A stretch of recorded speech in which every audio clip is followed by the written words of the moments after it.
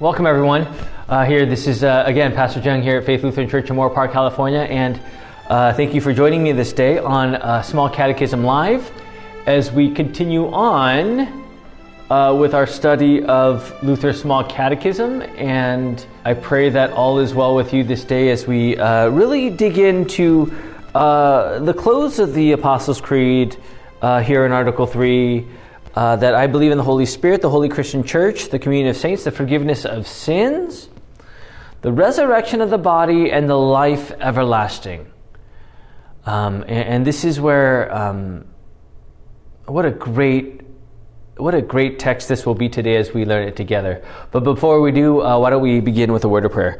Dearly Father, we thank you for this day. We thank you for your grace that though you give Adam's consequence to return to dust, O Lord, you also give us the promise of the offspring of a woman that would not only crush Satan, but also give us life eternal. Lord, bless us, O Lord, in your promise, knowing full well that through all things you died the big death for us, and that you have given us the gift of eternal life.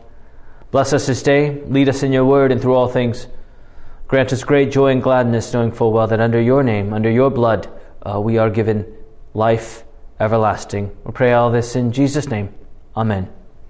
All right, today I'm kind of going back to my apologies on my 1991 catechism. I just feel like this one is a little organized better for me to teach today. So if you have the 2017 version right here, apologies.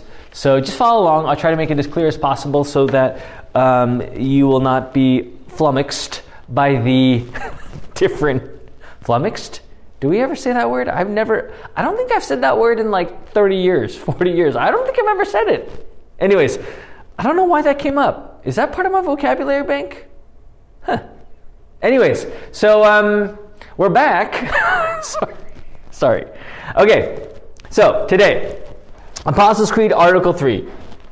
This is what should be going on in our meditation as we say these very words.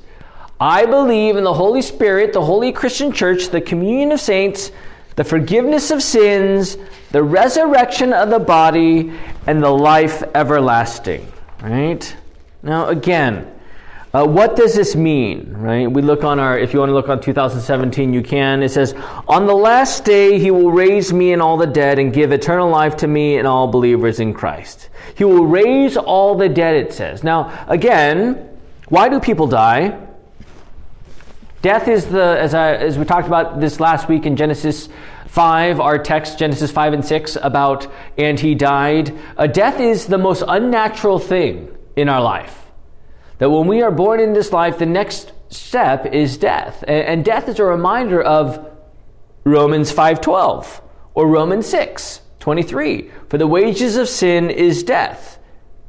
Right? And this is the picture of why we even speak of the resurrection of the body, because, well, first death, I know, is something that we are reminded of the consequence of our sin, right?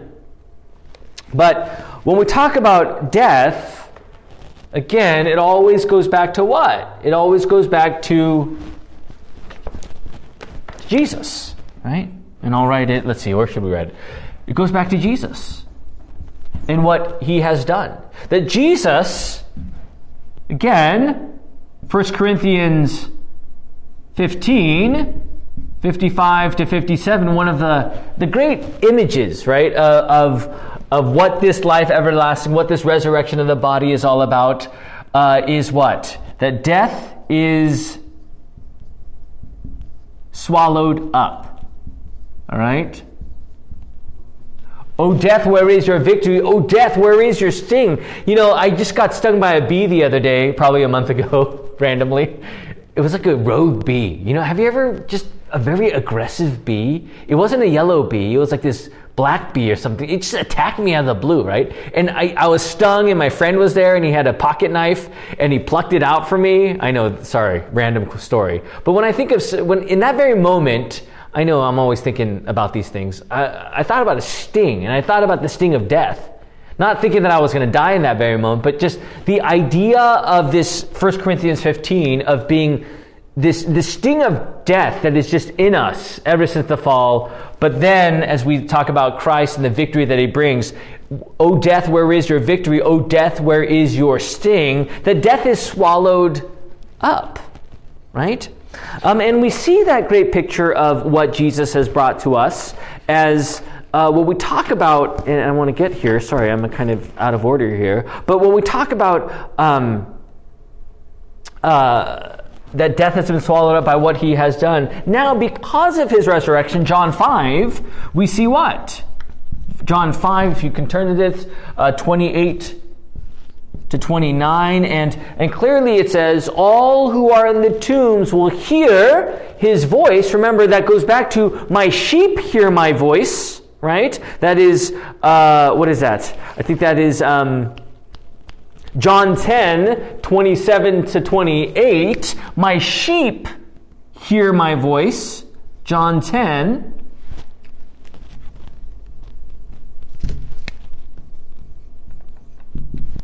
(27 to 28), and very similarly, as we look at John 5, 28 to 29, as we read that together, we very well know that here we see the very words, all who are in the tombs will hear his voice and come out. Those who have done good to the resurrection of life, and those who have done evil to the resurrection of judgment. Now that is the picture. I guess for us, the faithful, there we see the tombs will shake, we'll hear his voice, and there we will go to the resurrection of life. Again, as we see this division, those who believe, those who do not believe, Daniel 12, and many of those who sleep in the dust of the earth shall awake, some to everlasting life, but also some to shame, to everlasting contempt. So we see right here clearly that when we talk about the resurrection, the last day, there will be, there is something for everyone, right? Everlasting contempt or everlasting life, right? There is eternal life, and there is also eternal death. Now, the question is, how do we know? How do we know? How do we know eternal life?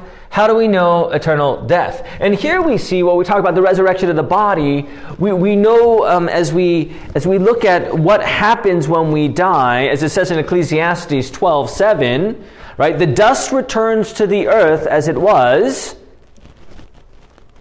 and it also says the spirit returns to God who gave it, right? And that spirit who returns to God who gave it, dust returns to dust, the spirit returns to God who gave it. Here in Luke 23, what does it say? 43, truly I say to you, truly, truly, amen, amen, today you will be with me in paradise. Not tomorrow, but today on the cross. There Jesus imparts the word to the criminal who is hanging with him on that other cross. Today you will be with me in paradise. Yes, our bodies go to the ground, to dust. Our spirit, our soul goes to paradise with him immediately with Christ in heaven. And this is the resurrection of the body. So I know some of you who are listening, I know recently, especially Matt, dealing with the grieving process of those that have gone before you. I know some people at church here too who are dealing with the exact same thing. But what we can rest upon is this very thing. Today, you will be with me in paradise. I mean, when we think of paradise, I can't imagine what that looks like, because our pitifully fallen minds can only fathom even just a speck, not even a speck of what that looks like. But infinitely and exponentially even more, what a great picture this is as we say, I believe in the resurrection of the body. Right? This is it.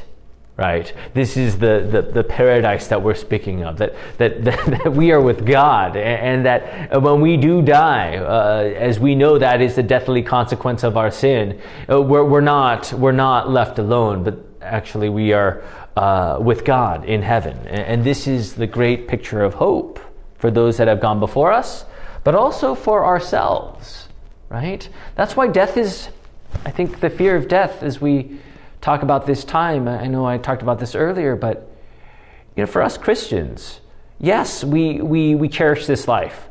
I know this week we are celebrating the sanctity of life and all that goes with it, and we definitely uphold life for all that it is. But when that time comes, when the Lord takes us, we're not alone. God is always with us, and we know the hope that is in Christ Jesus and what He has given to us, and how that shapes how we view death, right? That there is victory, as we talked about 1 Corinthians 15:55 to 57. But, the world today, when we look at a world that is suffering in, let's say, unbelief, they see this time of the pandemic in a totally different way. I mean, they see COVID as a monster that will basically end life for them, as if this is the end, right? And it's a terrifying thing to really dwell upon that reality for many people, as if they believe that there is nothing after this life. Now, for us Christians, this life is just a blip on the radar. If you think of a radar or a timeline, this is just a blip. We're looking forward to what is to come as we are with God, but also on the last day when He will take us up and we will be raised up, our body and soul united again to glorified bodies. Right? And again, when we talk about on the last day, what a great picture this will be for us, as I can't imagine what that will be, this glorified body and soul reuniting in this glorified body, how that will be. But what I do know is how a moment of great rejoice that will be for us Christians, knowing full well that the heavens and the earths will pass away, as God will restore and bring us the new heavens and the new earth. And what a great picture that will be as we rest upon those very words, the resurrection of the body. Again, this is words of anticipation, words of what is to come, words that saying, yes, this shall come because the Lord has promised it. Because what we're looking forward to is not just this temporal life, but what is to come. Right? There is that anticipatory nature of this part of the creed where we're like, yeah, that's right. Right? This is what shall come on the last day. Thanks be to God. Right? This is everything, because as we follow suit here, everlasting life. Right? Life everlasting. This is who I am. Eternal life is a present possession. What does present possession mean? It means you have it right now. Ahora, right? Now, right? Nun, now, right? And here, in the present possession, we very well know that eternal life is not simply what we look forward to, but this is who you are right now, right? And when we talk about timelines with this arrow going forever, that's vastly different than a timeline that just goes from A to B in this transitory life, and there it is. We have this everlasting life in the name of Christ and what He has done for us, right? How do we know? Because we were predestined. Big word, Ephesians 1:3-6. If you could turn to that. And here we see in Ephesians 1:3-6, blessed be the God and Father of our Lord Jesus Christ, who has blessed us in Christ with every spiritual blessing in the heavenly places, even as He chose us in Him before the foundation of the world, that we should be holy and blameless before Him. In love, He predestined us for adoption as sons through Jesus Christ, according to the purpose of His will, to the praise of His glorious grace, with which He has blessed us in the beloved, in Christ Jesus. So when we talk about predestination, how do you know that you were called? Well, simply by the work of Christ. That Christ has gathered you by His very blood. This is how you know that you are called, by the very work of Christ alone. Right? You're not searching for these mystical ways to which you have eternal life. No, you look at the empty tomb.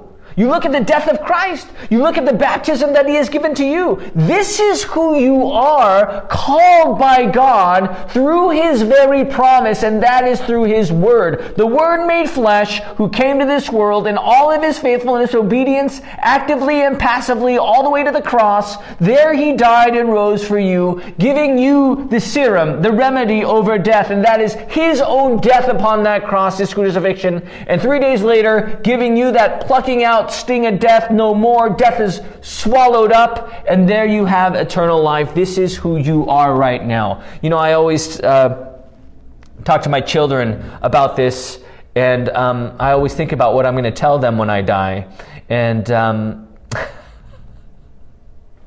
it's always those very important words, right? Those lasting words that you have, and this is it. This is it. This is our home. All by the one who prepares the mansion with many rooms, John 14, right? And that is Jesus. I believe in the resurrection of the body and the life everlasting. Oh, what a great word as we live this life in this wavelength, as we go through this life and anticipate what is to come. All by the work of Christ. That through the work of the Holy Spirit, who has called us by this very word, we confess these words. I believe in the resurrection of the body and the life everlasting. Right? How do you know that you have life over death? How do you know? You know, it's not about, well, I've been a good person, or you know, there's a God out there. I'm pretty sure I've done enough and merited my way. And, you know, so-and-so was a good person, and I'm sure, you know, they're in another place, a good place after they die. No, see, assurance is very important. And your assurance, as you say these very words, what should be meditated upon as you say these very words is Jesus. By his very work, there we have the rescue to paradise at the cross. By his very work, there death is swallowed up, and we have victory and triumph in the work of Christ. There we hear, right? My sheep hear my voice. We hear his voice. The tombs will shake as they hear his word, right? Those words, that is of eternal life. That is of this present possession predestined by our Lord Christ, who called us to be his own by the word and sacrament. That is how we know, all by his work. And because of it, we are certain and assured, knowing full well, that this is who we are. And this is what we are not hoping in a sense of, I hope it happens, but we are looking forward to as if it shall happen. And it will. The last day, the resurrection of the body, and eternal life. This is yours. All because of the source to which it is delivered. And that is the Father, the Son, and the Holy Spirit. God is not a liar. He does not change. He actually delivers what he promises. And this is yours. Say these words every single day, multiple times a day, whether it's in the morning, at night, at work, on your drive, on your commute, as you're cutting the grass on the lawn, as you're watering the flowers in the garden, as you're preparing lunch, dinner, as you're taking a break from work. Say these very words, because this is where the Lord continues to get you back to who you are, for what life truly is. And this life is embodied, or is wrapped in the work of Christ and what he has done for you. That's right. Especially in this day and age, when the fear of death, when the panic button has been pressed, and the humanity that we live in is scurrying to try to find a barricade for themselves. For us, we rest upon the true fortress, the true eternal refuge, and that is our Lord Christ and what he has done for us. Everlasting life, the resurrection of the body. This is yours, friends. All right, this is yours. All by the grace of God and what he has done for you. The Word, right? Anticipation, right? Concrete blessedness. The blessed assurance, the certainty of God and what he has given you. So remember that this day. How do you know? How do you know you have eternal life? It's Jesus. Remember that. How do you know? Right? Subject of the verb, Jesus. Right? Subject of the verb, Jesus. Remember that. Subject of the verb, Jesus. How do you know? This is where your faith trusts. This is where your faith clings. To the subject of the very verb, Jesus, and what he has done. Resurrection of the body, credited to Christ. Life everlasting, credited to Christ and his work through the power of the Holy Spirit who has given you faith to believe in these very words. This is where you are, paradise. This is who you are as you live life eternally right now. That's right. Let us pray. Dear Heavenly Father, we thank you for this day. We thank you for this time. Lord, bless us in the gift of your promise, knowing full well that we anticipate what is to come. But Lord, in this time, grant us, by your Spirit, the blessed assurance full well that death has been swallowed up, and that you have given us life in your name through the empty tomb of our Lord and Savior, Jesus Christ. Lord, bless us in his resurrection and guide us in this resurrection, knowing full well that we too, by his big death, by his resurrection, you have given us life in your name. Lead us, O Lord, this day. Grant us your faith, and Lord, grant us your perseverance and wisdom as we face the day ahead, anticipating what is to come on the last day. Lord, for all these things we're thankful. We pray this in Jesus' name. Amen. All right, friends, thank you for joining me today, and hopefully that went well with you. Remember, use the Apostles' Creed. It's your benefit. Repeat, repeat, repeat, and meditate in this wavelength, right? In this wavelength on this very topic that we study today, because there you'll find where your life really is. Trust me, in our sinful nature, our life can be consumed by this temporal way. But when we say these very words of the creed, it's like, yeah, that's right. My life is wrapped in my baptism. My life is wrapped in the death and resurrection of my... This is where I am covered and robed in. And that is how we view life in itself. It's through the promise of Christ. Have a wonderful day. I know I've kept you long enough. Love you all, praying for you all. Until next time, God be with you. Adios and goodbye. Thanks for listening to these Small Catechism Live devotions. We hope this helps you as you continue to grow and study the Bible. For more information about Faith Lutheran Church, visit us online at faithmoorpark.com.